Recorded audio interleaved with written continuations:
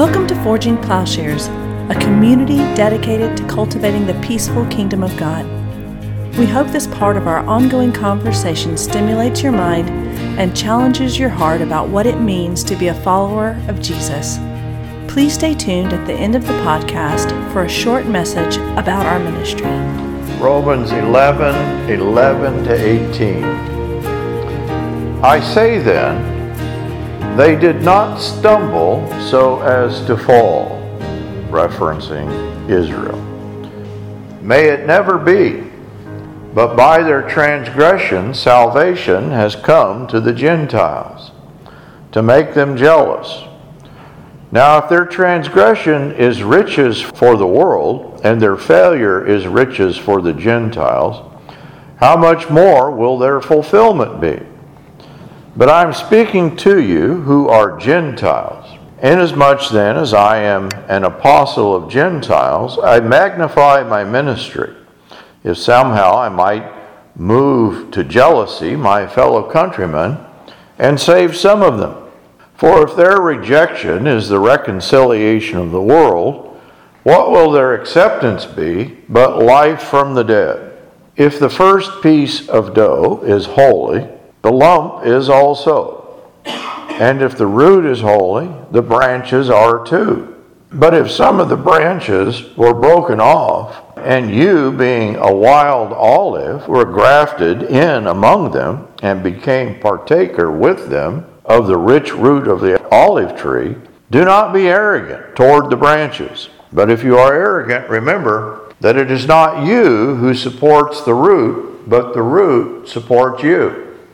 And so in this section of Romans, Paul in 9 to 11 is working out the role of Israel, the role of Judaism in God's plan of cosmic salvation. And he's describing then the incorporation of Gentiles into Israel. His point in regard to Israel is that by Jewish stumbling, salvation has come to the Gentiles. He's saying their rejection is not a permanent condition, but serves God's purposes in the reconciliation of the world. There's only one piece of dough, he says. There is not a Gentile and Jewish dough. All is leavened by the same holiness. As he puts it in verse 16, you being a wild olive, that is, you Gentiles, were grafted in to the root, which is Israel. And you became partaker with them of the singular olive tree. He's describing all of humanity as one dough, one tree. And part of what Paul is saying, he says himself may be a mystery. And in fact, we'll conclude with this. But we know his point is that salvation for all people, universal salvation, the gospel comes to all people through Israel and through incorporating all people into the singular tree or the singular lump of dough. Now, unfortunately, there is a profound misunderstanding among Christians regarding Israel, and we're witnessing this today in Israel and Palestine. God's plan for Israel is confused, and this is partly behind what has been called ethnic cleansing or genocide that is taking place in Gaza. Palestinian Christians, they've written to Christians, Western Christians, condemning their complicity not only in the destruction of the Palestinian people, but of Palestinian Christians. This is quoting their letter. Some of us lost dear friends and family members in the atrocious Israeli bombardment of innocent civilians on October 19, 2023, Christians included, who were taking refuge in the historic Greek Orthodox Church of St. Porphyrius in Gaza, one of the oldest Christian churches in Orthodoxy. The letter goes on and sets forth Palestinian Christians, their commitment to nonviolence. They're peaceable. Their condemnation of national ideology of any kind. Their condemnation of racism being mixed with Christian teaching. And so this letter from our Palestinian brothers and sisters is a desperate plea to Western Christians to come to Jesus and oppose the ethnic cleansing unfolding on the world stage. And largely supported, Israel only exists through the graces of the United States, and United States policy is largely determined by the block of evangelical Christians who are influencing this understanding. And so the irony of American Christians, predominantly evangelicals, blindly supporting Israel's destruction of Palestinians. And the irony is that this is a repetition of the moral and theological error which Paul and the writers of the New Testament condemn. The privileging of Israel, the privileging of the law, of circumcision, of food laws, as Paul describes it in Ephesians, is a wall of hostility. It's a work of the law of enmity that is undone in Christ. Now, it's not that Judaism is displaced, nor is it a distinctive entity apart from what is being done in Christ. Nor is the covenant with Abraham a distinct promise from that fulfilled in Christ. So we're not doing supersessionism. We're not doing a two-covenant theology. Rather, Israel is made complete in Christ, fulfilling the promise given to Abraham. This is Paul's argument in Galatians and Romans. Israel is not made complete through land holdings in the Middle East. That's not what that means. But through inheritance of the earth, actually. A drawing in of all nations is what is pictured in both the Old Testament and the New Testament. Egypt and Assyria in Isaiah 19 are pictured as being incorporated into Israel. These are their enemies, but they will be incorporated. In Isaiah 56, it pictures foreigners from every nation streaming into Israel, into Mount Zion. Zechariah 2:11 says those who are far off will be brought in. Those who are the traditional enemies. In Psalms, Egypt, Philistia, Tyre, Babylon, Ethiopia are counted part of Israel and part of God's plan for worldwide redemption. And so the picture is this cosmic salvation wrought through Israel. And in the New Testament, Jesus calls himself the true vine. And of course, the vine is representative of Israel. He says that through this true vine in John 17, all believers are incorporated into Israel. And Paul describes in Ephesians those who were once aliens, those who were once far off, to the commonwealth of Israel as being made citizens and fellow heirs through Christ in Ephesians 2. He says in verse 15, he has abolished in his flesh the enmity, which is the law of commandments contained in ordinances, so that in himself he might make the two. What two? Well, there's only two. There's only Gentiles and Jews. And he says the two are made into one new humanity, thus establishing peace. There's only one lump of dough. There's only one tree. There's only one humanity that is brought together then in Christ. And Paul makes it clear that to cling to the ordinances of the law is synonymous with enmity. Christ has brought an end to this enmity by incorporating all believers, Paul says in Ephesians, into the temple of God. Here is the true temple. As Paul describes it in Romans, we read in 11:26, are grafted into the branch, which is Israel. Both James and Peter begin their letter describing the diaspora. But they're not referring to Jews. They're referring to the diaspora, the dispersed Israel, which are Christians. Peter describes Christians in terms which would seem to only have once applied to Israel, but of course he's saying this to Christians. In 2:9 of 1 Peter, but you are a chosen race, a royal priesthood, a holy nation, a people for God's own possession. Revelation pictures heaven come to earth. The New Jerusalem has 12 gates representing the 12 tribes of Israel. But of course, the 12 is also reduplicated in the 12 apostles, so that all people come streaming in to the heavenly Jerusalem that encompasses all of the earth. And so Israel is not replaced, but completed by the church. The church and Christ are not distinct from Israel, but the fulfillment of the promise given to her in Abraham. The establishment of her temple. Here is the true meaning of the temple. And of course we know the temple was actually destroyed in 70 AD. But we still have the temple in Christ. And the incorporation of all the earth and all peoples are incorporated into the precincts of Israel. The temple, Jerusalem, And of course all of these are metaphorical for the kingdom of God established by Christ. There are not two covenants, two Israels, two temples, two peoples.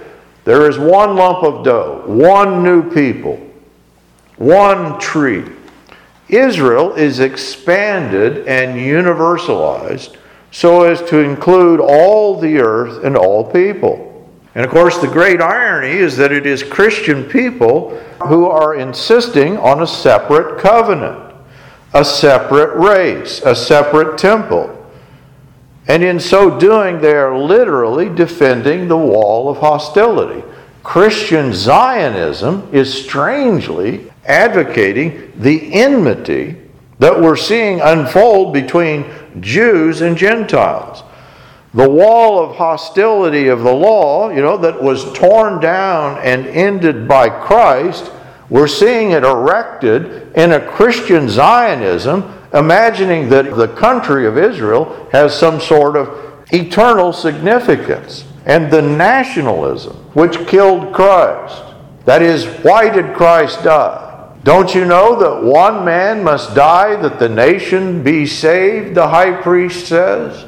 They kill Christ to save the nation of Israel.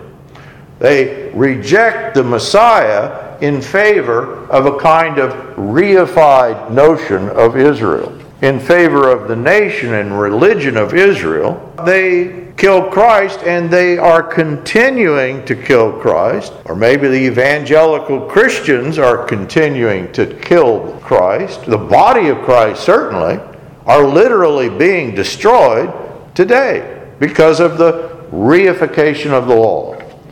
As if the Mosaic law, Judaism, and Israel were an end in and of themselves apart from Christ. This is the Judaizing false teaching that threatened the early church and which much of the New Testament is aimed at preventing.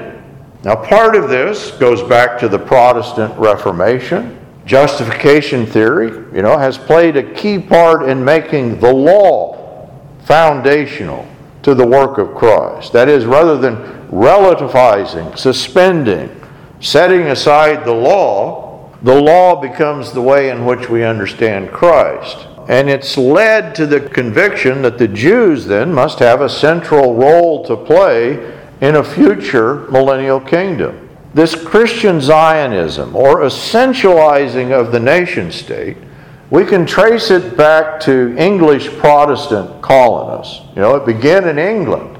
England was really the first nation to do identity as a nation state, and they did it very much in conjunction with the notion of the nation that blesses Israel. And the colonists who come to the United States also then begin to think in this way. Alexander Campbell talked about the United States as the city set upon a hill. And of course, this is quoting Jesus in Matthew, and it's a reference from the Old Testament, but Jesus is not talking about literal nation states. He's talking about the kingdom of God that he's establishing. This is James Skillen. He says, it is the Puritan heritage of Americans seeing themselves as the city set on a hill, a light to the nations. This heritage is the root that still gives light to the national identity, affecting even those who are not Christians or associated with the house of worship. That is, that nationalism, first of all, foisted upon the literal land of Israel, Israel as a nation state, and then carried over to the nation of England, and then carried over to the nation of the United States. And American evangelical support for the state of Israel is based on this kind of civil religious faith, the idea that God has chosen America to be the kind of new Israel that helps shepherd the survival of the Jewish state so that Christ will come about, his return will come about as prophesied.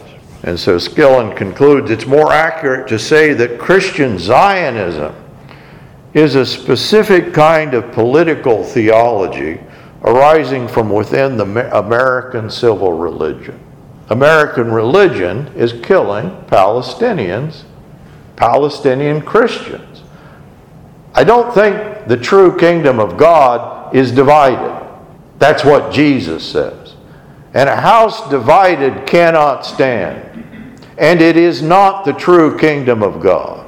Donald Lewis, in his History of Zionism, concurs, Christian Zionism, it's not really about restoration of Israel or about Jewish recovery of the land, or really even about Christian understandings about prophecy, and certainly that has played a role. But it is really about how Protestants have framed their identity.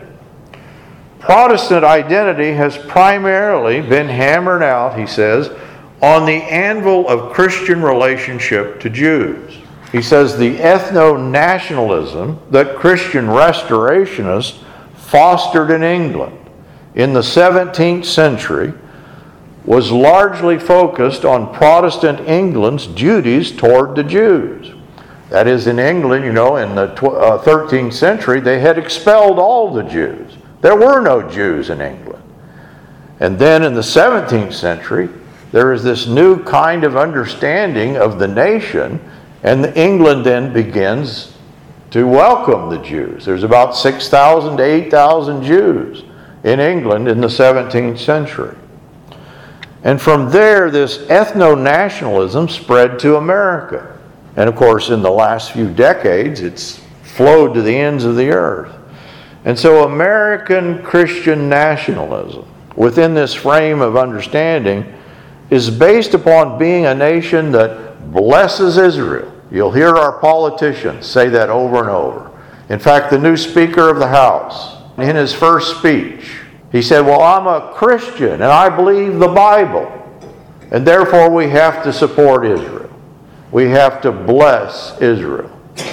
And so this misconstrued understanding, this Christian Zionism, attached to a form of Christian nationalism, it constitutes a violent alternative to the true Christian faith. This false understanding is now the predominant religion, literally reigning in the Congress of the United States.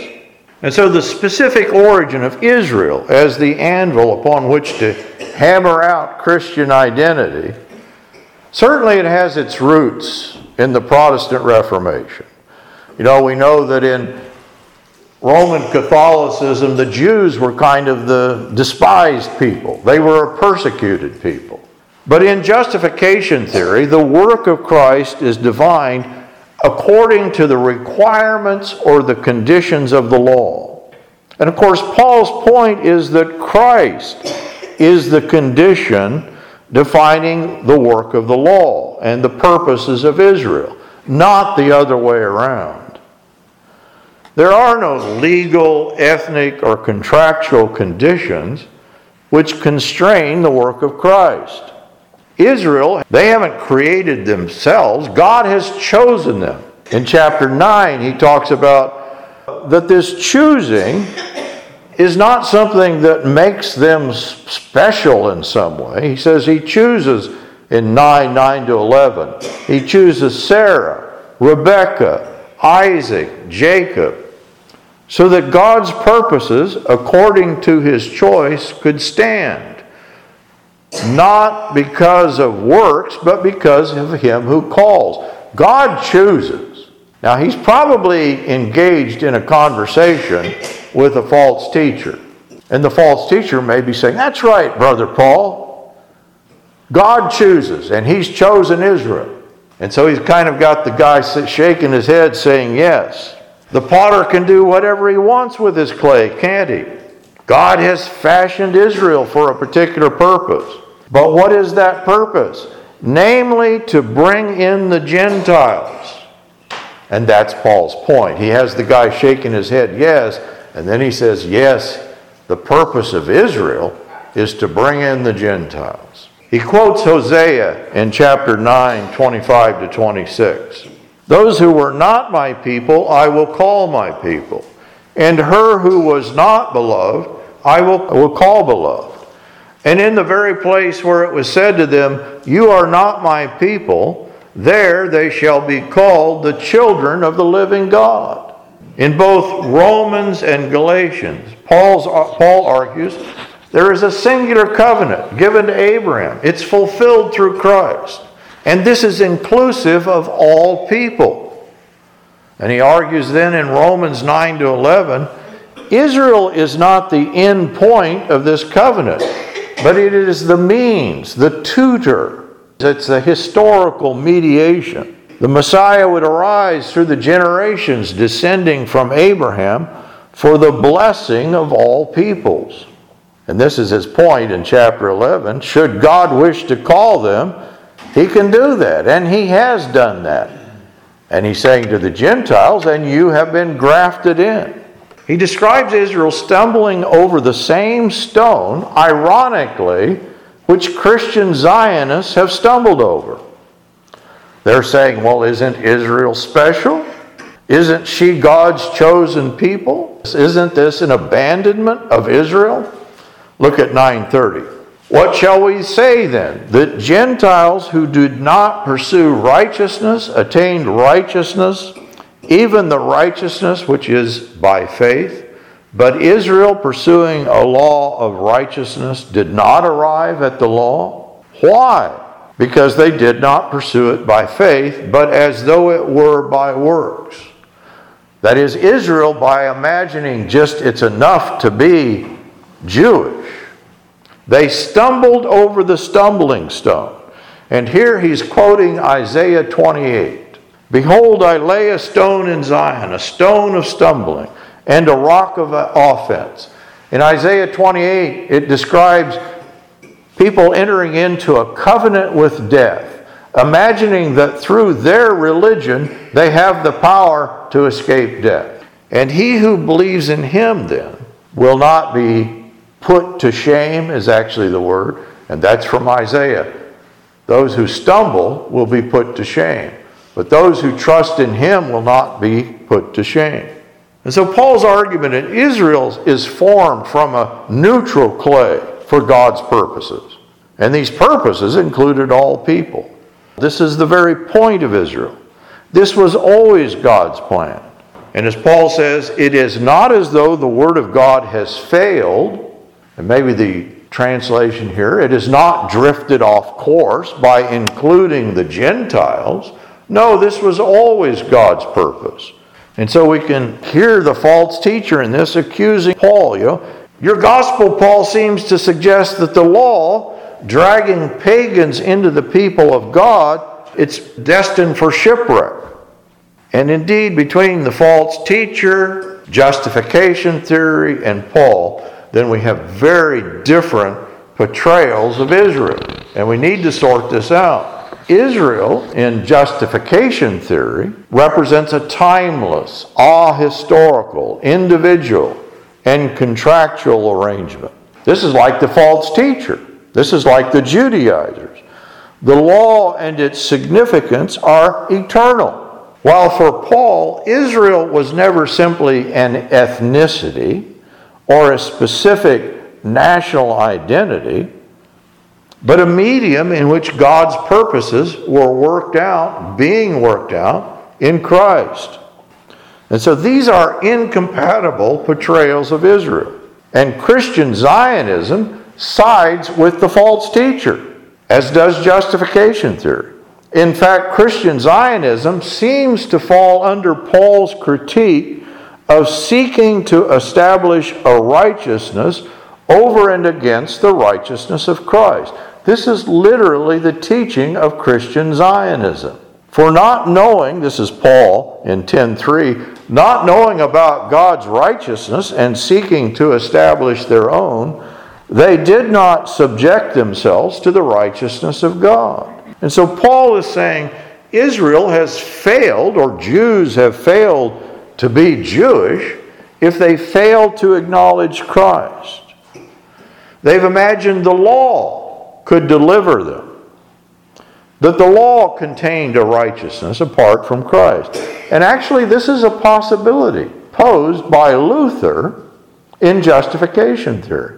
The law never was the means to righteousness. Israel is running a race. That race has ended. They have stumbled in the process. This is 931. Israel, pursuing a law of righteousness, did not arrive at the law.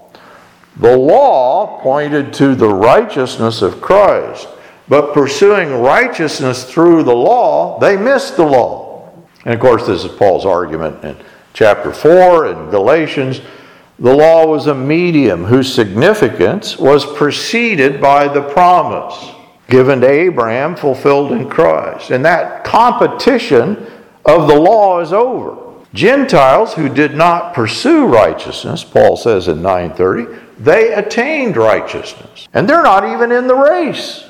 The racers, the Jews, are running aimlessly, stumbling over faith, and meanwhile the race is over and the crown is awarded. And so the mistake of Israel, and the mistake that Christian Zionists make about Israel, is not that she stumbled prior to Christ. This is not what Paul is saying. In being Jews and keeping the law, that's fine. Prior to Christ. The stumbling is over Christ, after the race has ended. Here is the purpose of the law. She has not responded to Christ, but has continued to cling to the law, to cling to Jerusalem as an end in and of itself. And the end is in Christ.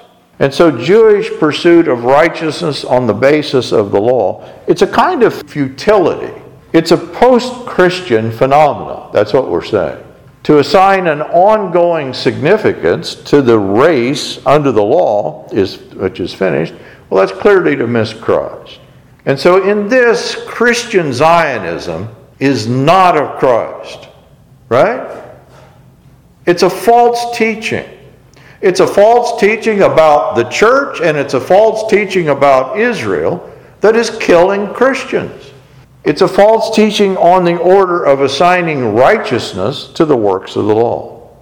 And so the immediate fruit of this, I think, an antichrist teaching is the slaughter of Christians. And these Christians then are pleading for their survival in the face of a theology that is really about a kind of ethnic cleansing. And in their open letter, the Palestinian Christians, it's interesting, they embrace the fullness of the peaceable gospel. And unlike the majority of American Christians, they recognize nationalism is the problem. Nationalism of any brand, they say, is a perversion. It's a perversion of the all-embracing universal gospel. Here's a quote from their letter. We are also profoundly troubled when the name of God is invoked to promote violence and religious national ideologies. And of course, the problem is American Christian nationalism and Christian Zionism, they arise from the same soil and history in which national, religious, and ethnic identities are fused with the name of Christ, privileging the law over the unconditional good news of the gospel. The gospel delivers from the dividing wall of hostility, contained in ethnic markers, contained in national boundaries, in legal identity. in land holdings in the Middle East. Let's conclude. But let me just read Paul in chapter 11, verse 30 to 33. For just as you were once disobedient to God, but now have been shown mercy because of their disobedience, so these also now have been disobedience, that because of the mercy shown to you, they also may now be shown mercy. For God has shut up all in disobedience, so that he may show mercy to all. And here's Paul's praise of glory. Oh, the depth of the riches, both of the wisdom and knowledge of God. How unsearchable are his judgments, and unfathomable his ways. Forging Plowshares is a community dedicated to cultivating the peaceful kingdom by providing in-depth, transformative biblical and theological education and discipleship. If you have found this podcast valuable, please remember to share on social media. If you have questions about what you've heard, or if you'd like to learn more about how you can get involved with Forging Plowshares or even support this ministry financially, please visit our website, forgingplowshares.org.